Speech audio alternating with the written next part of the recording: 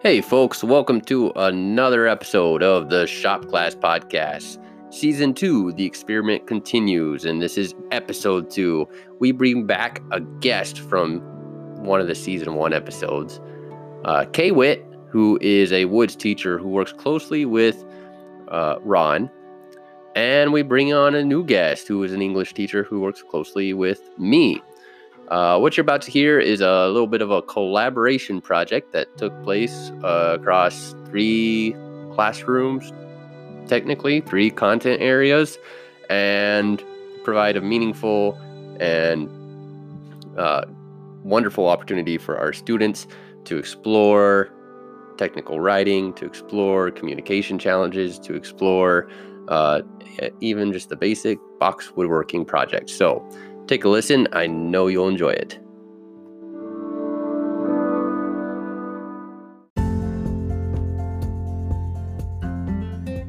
All right, welcome to the Shop Teacher Podcast with Mr. G and Mr. Barbacek. In the district we work in, Kay Witt really saved us because we had no shop teacher and we had an open position. So he really came in and was like rookie of the year. So I'm really happy to have Kay Witt with us, and he has stepped up and also joined the shop teacher social media.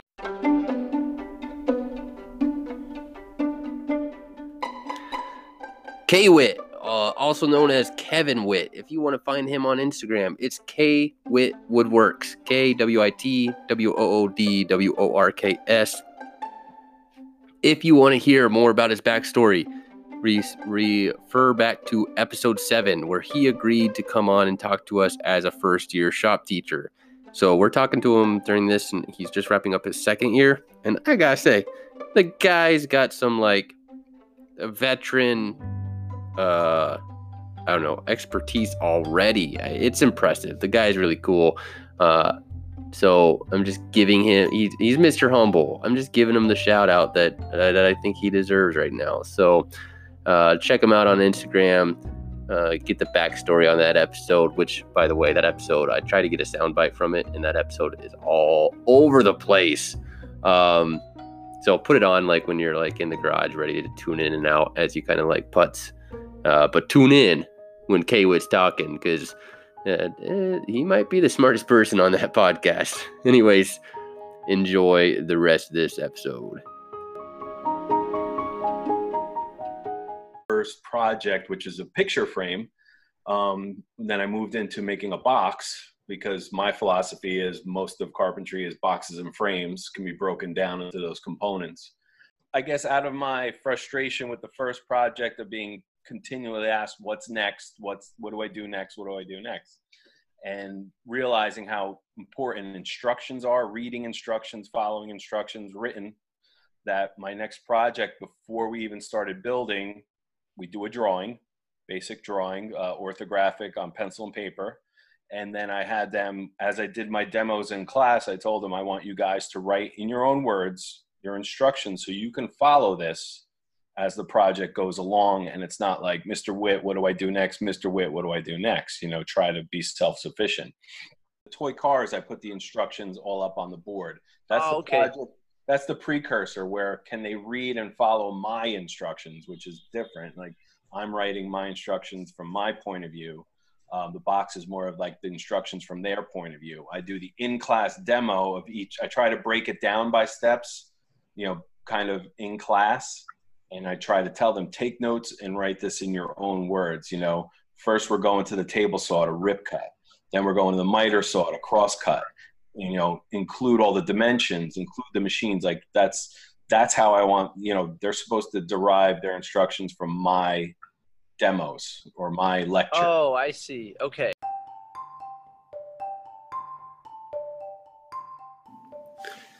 This is a great snapshot of Kay Witt's curriculum, where Kay Witt uses a lot of boxes and frames, because those are repeated a lot in woodworking, and the toy car, and he really focuses on that communication component. So as we just heard him explain, he runs a toy car project, models the communication component, and then in the later projects has the students work on them pretty much providing their own communication to themselves. Note taking in a way you could think of it. So pretty cool snapshot of another woodworking teacher and the content they run. They had to complete the instructions before they started the project. Oh, okay. Before they got, it was kind of like their ticket to get their piece of wood to get started. That was the first generation of that,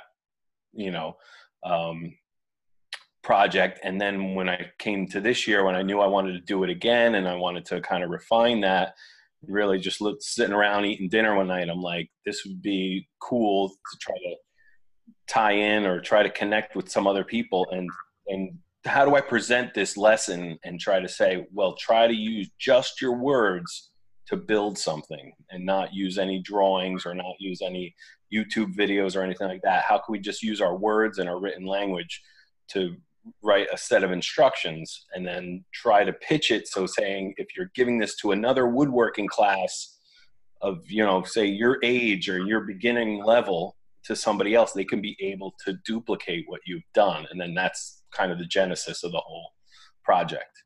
That was the impetus of that. Yeah, it's cool. That's probably about the time you called me and said, let's try this. I said, sure.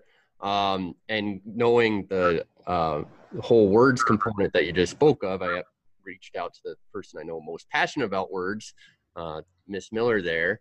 And once I sent that file to you, you actually took it a different direction than I was expecting. But you want to explain what you did once you received the document that Kay Witt had his student create for us?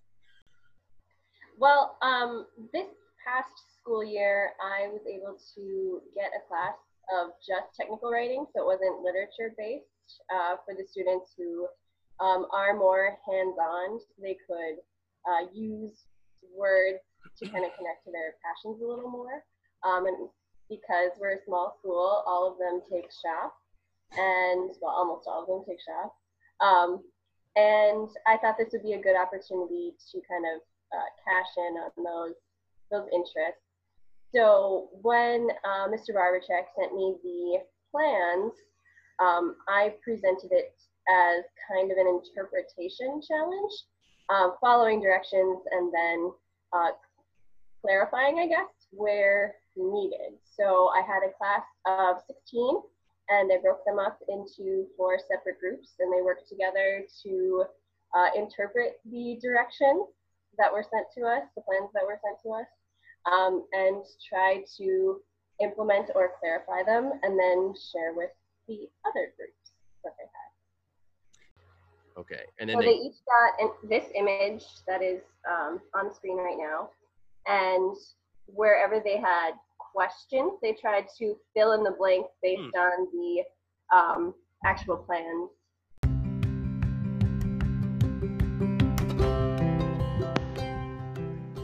So, I'm having issues with my microphone. Hopefully the audio doesn't sound horrible, as well as I'm getting used to this whole editing thing. So bear with me. But Miss Miller, all right, full disclosure, she's my girlfriend. But despite all that, and also part of the reason she became my girlfriend is because she's a pretty kick-ass English teacher. So pretty cool at, as much as she loves literature, not just pushing the literature down the throats, working with kids, working with their interests. And so just kind of a shout out for the humbleness that she also has. And as well as kind of a segue into Kevin's about to talk about how he kind of chose the instructions he sent us. So remember, we're reviewing instructions for a box that one of his students wrote, sent them to Miss Miller. Miss Miller has her students reviewing these instructions, inferring from them what they can, and rewriting those instructions, having those students trade the instructions, and as you're about to hear, then they head down to my shop and build.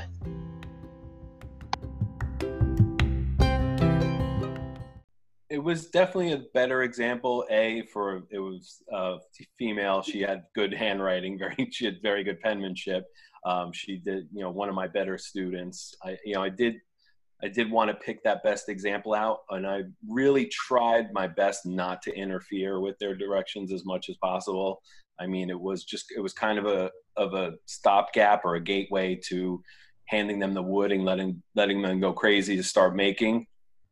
But I really didn't want to interfere too much with their writing.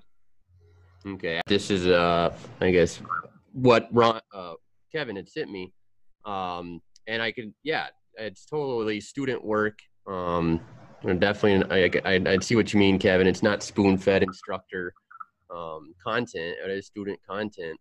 And then Shannon, you tell us more. Like, you had them clarify, so they were in a way rewriting the instructions. Yeah, the kids that were the least confident with the whole woodworking aspect of it just tried to copy word for word. And from an outsider, like, I'm obviously not a shop teacher, so it was kind of nice to be able to be that kind of bridge between knowing and not knowing. So if there was a gap that I noticed a lot of the other groups were picking up on that a certain group did not, maybe through just trying to get it done or not understanding or not catching it or whatever, I was able to then ask them questions to kind of motivate them to notice that and find a way to fill in that gap themselves. That's pretty cool. On my end, yeah. Oh, sorry, Ron, but I'm just saying I allowed a bit of the copying, if you want to call that, I guess, as a part or an attempt of my differentiation for the students, because I know some of them are, their English skills are lacking, even, maybe they're second language learners or something like that. But to me, sometimes I try not to dwell on that. That's kind of like an English exercise, which I understand we need in shop class to kind of tie that in. But I didn't want to dwell on it too much for the guys who were struggling, because to me, the instruction set, even if they didn't write it, if they did copy it, I needed them to understand and follow as the project went on, when they actually hands-on were using the wood and putting everything together. And then they came to me with a question, I'd always be like, refer to your instructions. Let's go look at your instructions and do that. Even if they copied it, they're still involved and they're still using those instructions, reading, whatever like that. I didn't want to get them too frustrated on writing and stuff like that. I mean, I did want them to attempt as best as they could. I didn't want to dwell on it, especially if A, like you said, they're not really that interested, or B, if it's really a weak point of theirs is written language or anything like that. So. And is that before the project you do where you have it all written out with steps, or is that after? After. So it's okay, so yeah. Okay, so they go through the steps with you. You have these beautiful graphics on the board. Like, this is you almost like drafting, but full, like maybe 10 times the size on a board or something. Not 10 times, maybe 3 times the size. And then they go through that project. And after there's now no instructions on the board, but they watch as you go through the steps, and then they have to interpret that. Is that right? Yeah, exactly. Okay, that's pretty cool. And did you see now what was the difference, and where did Shannon, how did you get involved with that? You cleaned up the language and worked with some people to interpret it?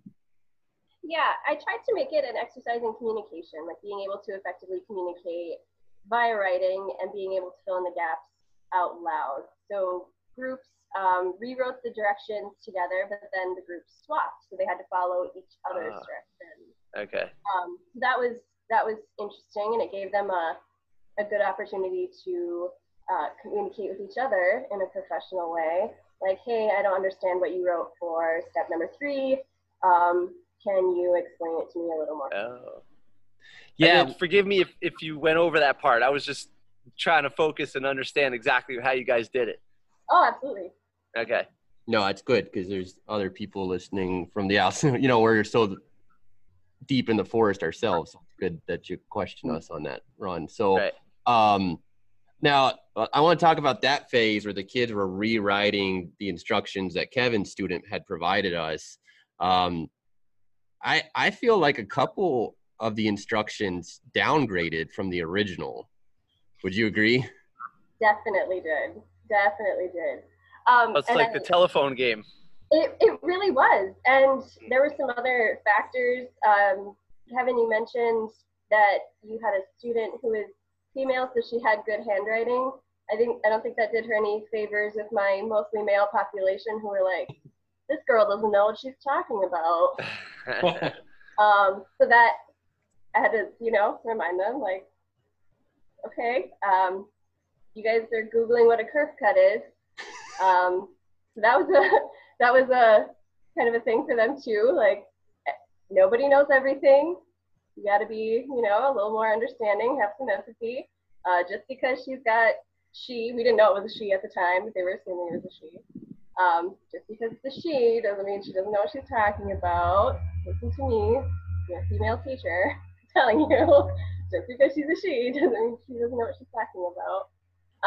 But there was a group that, because they didn't know what a curve cut was, decided they were going to redo the plans completely, and they did like this slot cut. Yeah. For everybody, and it got kind of weird, but it was really fun to watch them kind of communicate through that. Wait, so let me ask you a question. So once you guys worked on it, in Shannon, in your class, then was it brought over to Barbachek's class? And did you make the thing, or was that not part of the circle? Oh! That's the thing! I had the class at the same time that Mr. Barbachek was having open shop hour, so I was able to do the class down there. So we were able to do kind of a English shop class mashup for a couple weeks. Yeah, that is so cool. This was a lot of fun for me because I really enjoy just running the shop. I enjoy self-sufficient students, and I really enjoy the moments with advanced students, especially where you're just running around and you're like almost cleaning up the sawdust after them and they're running their own show. And this was like one of the closer times I got to be at that point where I just, making sure no one, just doing my safety checks and my cleanup checks. And they were pretty self-sufficient. I will say I had a few kind of, I guess you could say, epiphanies during this whole project. One, I thought it was really interesting that kids didn't know what a curve cut was, even though some of them used it before, but it was never deliberate vocabulary that I had instructed, obviously, if a lot of students didn't know what it was. So that was kind of an eye-opener for me to be able to see the gaps in my instruction through this project. Obviously, the teamwork's always fun to watch, or lack of teamwork. And then I will say, the judgment of a peer student doing something, who may be a female, was surprising that it was as strong as it was. Or didn't they get in a little turf battle because she spelled kerf wrong? It's possible. I find it kind of interesting too. I mean, this is the first time we're really kind of talking about it, and like you said, your students were, they don't know what they're talking about. So I don't know what level your students were at. Like if this was their first year shop or second year shop. All my students, my class is an intro to woodworking. So this is the first time really they've done anything. It's the first time these kids have had a screw gun in their hand, pretty much anything. And with the language with that, we went over what a dado is. Mm-hmm. And I was either accepting with them when I talked to them, I'm like, it's either a dado or a curve cut, whatever you want to write down. So I got mixed results there. Some kids are writing curve cut, CURVE. Oh, interesting. From my speech, they interpret it as a curve cut, but it's a curve cut. But that's like I said, it really is. They really don't know what they're talking about in a way. They are correct. They don't. But this is the process. This is this is the journey that they're trying to get through and work out those things. And like I said, the more important things to me that I find myself repeating the most is, what machine are you going to? What is that machine called? Not just the machine that cuts wood, it's, that's a table saw or that's a miter saw. You got to, and then what cut are you performing? Is it a cross cut? Is it a rip cut? Is it a curve cut? Like just trying to get them, like you said, that communication to another person far away, not just cut the wood to 9.5. That doesn't tell me anything. That doesn't help me out. We really got to be specific. We got to include all those details, because that's, the devil's in the details, right? That saying, that's really where hopefully they learn, what they're doing. Yeah, totally. So sorry. Okay. So speaking of not knowing, okay, so forgive me. Okay. The curve cut is referring to the width that the blade takes up. Is that right? Yes, exactly. Okay. Okay. In the box for our box project, the curve cut, the piece of material we used for the bottom piece, the masonite, is pretty much exactly the same width of a table saw blade or a miter saw blade. So all we have to do is make that curve cut, make that groove using just the table saw blade, and that piece of material will just slide right in. Oh, it's the slot that fits with the masonite on the bottom, as close to the bottom. Exactly. Of the box. I totally get it now. Right. Okay. Yeah. So, but I love what you guys are doing. It's the ability to immerse yourself in the culture of the tools and being correct with the names. So when they walk into the next step in their life, if they come across someone who's already immersed themselves in that, they're not starting from zero. They can actually speak the language. Yeah. Yeah, I think so I'll get into the climax of the story here was when the students started building it. And yeah, we did have the student the group who didn't know what a curve cut was, or I don't know if they didn't fully understand how the rabbet joint was done. So they just made up their own joint. And I guess you could say it was a tongue and groove joints, what they made up, but it was way overcomplicated, the situation. And the head engineer behind that was absent when it came time to build this. And so they're looking at me for instruction, and I'm playing dumb. I'm going off your instructions. What do you mean? Like, you're coming to me for instruction? And so that was really interesting to watch. Some students did really good. I mean, it came out to a plan, but I don't, Shannon's got a box down there and I got one here. I'm looking at it. One thing that happened as a communication gap via game of telephone, you could say, was the rabbet joint got reversed, like the depth and the width of it got reversed on a couple of them. And so I don't think any two of these boxes came out the same. And and so that was interesting as well. Did you guys recap this? Did you guys do a closure unit on this, Shannon? Or I know it was near the end of the year. It was kind of busy, but we didn't really get to fully because it was the end of the year, and then there was track season, so half my class was gone, and it was kind of just hanging out by the skin of our teeth to the end of the school year. Totally. But overall, I really enjoyed. Yeah, Kaywood's got his box too there. I don't have a box. Like I said, like the actual finished product they come up with, they do the lid and everything. I wanted to start small with this whole experiment. And like I said, the whole box part, I think it was the meat and potatoes of it is doing the box, Yeah.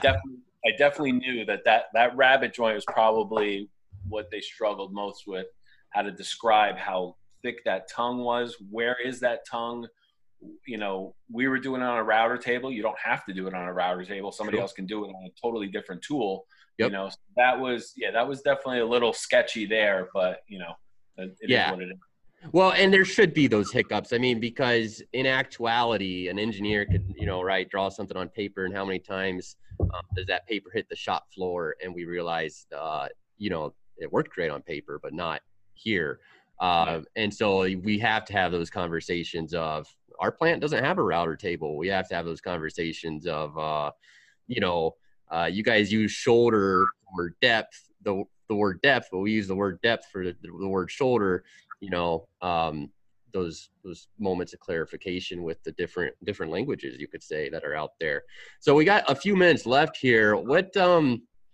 And this is a pretty cool challenge. One shop student from one program sending plans to other shop students in another shop program, and then only communicating through that written language. What do we want to do? We want to evolve this idea? What do we want to do next with this? How do we want to make it? I want to do it in metal. Oh, okay. Ron wants to do it in metal. Kevin, I think this is cool. What a cool project you guys did. I didn't even know this was going on. I heard something about, I don't know if the audio barber check we do our podcast, but Kaywood's right next door, literally in the workshop, and then Shannon, I see on social media you guys do stuff, and so I had no idea what was going on. This is cool. It's collaboration with other teachers has probably been one of the most exciting things in the last couple of years of shop teachers connecting with social media and stuff. And so this is a cool thing you guys set up. I'm really glad, and I'm so glad you involved like an English teacher. From my end, what I think too, it's exactly the collaboration with the other teachers. Because in a way, I'm just like, it was just my idea with these instructions. It's just my opinion on things, being a first year or second year teacher. And so I have that. Am I doing the right thing, or is it just? Is this silly? Am I not taking it far enough? Like there's all those what ifs that you think about, and it's really cool to bounce those ideas off other people and see that, yeah, you know what, this is kind of an important lesson. This is something, that, we're going down the right path. Now, obviously they're not always perfect lessons on the first shot. I mean, there's definitely a lot of refinement, but I think, yeah, it's definitely going down the right path. And it's something, I would like to keep working on and keep hammering out and try to, like you guys got to it at the end of the year. I understand you have your own curriculum, you got your own stuff going on, but maybe somehow we can plan it a little bit better or something where we can follow through on that. And like I showed a couple of my kids the picture that you showed me, but I think they had kind of forgotten all about it already by the end of the year. So probably wouldn't have excited them as much, but maybe a little keeping it a little closer together, maybe getting the feedback in there, maybe it might be a little more exciting for them, might make them buy into it a little bit more. But at least now I have this year's experiment to show next year's class, so they actually see that I'm not just making things up and pretending that this is actually happening, but it's a real thing, so I think that's cool. Yeah, totally. I think that's all. I think it'd be exciting to have it going a little more two-way as well, where we run maybe Miss Miller and I have students write plans for a frame, and you guys get the frame plans and we get the box plans. And then I think it'd be cool as a final recap to have the students connect and digitally or whatever, and just say, oh, that's what you guys meant, or this was a source of confusion or whatever, So I think it's a pretty cool idea. It's communication with impact. I think it's kind of undersold how important that is in the manufacturing world and if you're a general contractor, your ability to communicate with your clients about what you're doing to their house clearly, so people can visualize it, is a super powerful attribute. Same if you're plant manufacturing widgets, and it's frustrating when you're in the shop, you're working with kids who want to use that thing over there to do this. And you're like, I don't know what this thing is or what that is, what, what tool, what operation, come on, give me specifics. So I think this was a great exercise. I loved what your student did write down. And I think it set a good example to my students for my expectations of what I have for them for communication. So yeah. So you guys think you'll run it again next year? I'm up for it, Yeah, I'm open to it. I agree with Kevin that if we can get the timing a little more seamless, that would be better. And then, I'd be open. I don't know if any other shop teachers listening to this would like to dive in on something like this as well. But I think you could involve a multitude of programs. It could be scaled up or left where it's at and still be a very positive impact. So any closing thoughts? We got like about a minute here of recording time. Go ahead. I would just wonder, maybe I missed an email or anything like that. I would love to see some of Shannon students instructions. I've seen the picture of the box. I haven't seen any written instructions. I would thrilled to see some of that. So yeah, we got that. We'll get that. Maybe we'll post that in the show notes too. The picture of the boxes and the notes and everything else. So okay. All right. Yeah, and if there's a metal shop teacher out there or barber chick, you want to work on something, I'll try this. And a box is not a bad idea. Yeah. Let me know. Yeah, and we did do the small engine video once. Remember when my students were, that's a window of opportunity shop teachers can think about is videoing in a group of students.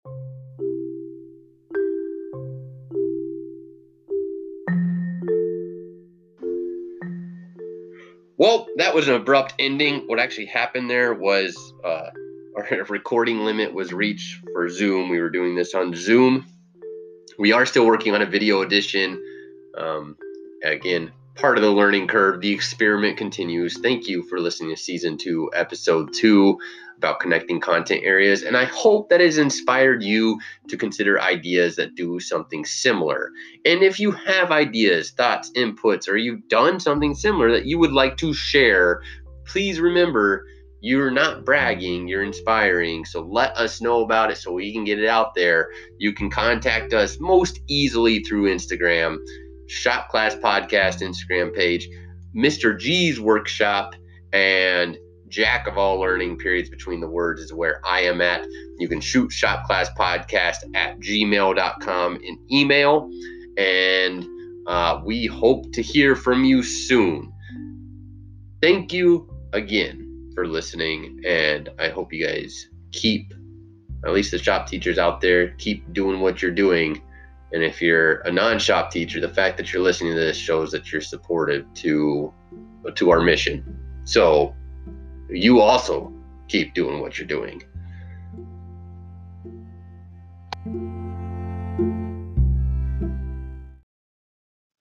And we'll have a new episode on the 26th of November to release. This one the Harbor Freight Tools for Schools just announced this year's winners.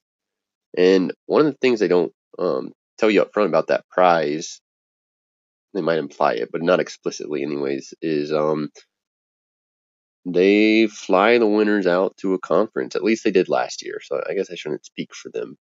And that was probably worth just as much as the prize money. So next month, you'll hear kind of my updates from that conference that took place over the summer, and reporting back to Ron during the conference. So we'll kind of have a highlight reel of that awesome, life-changing opportunity that they provided for me. So we will see you then.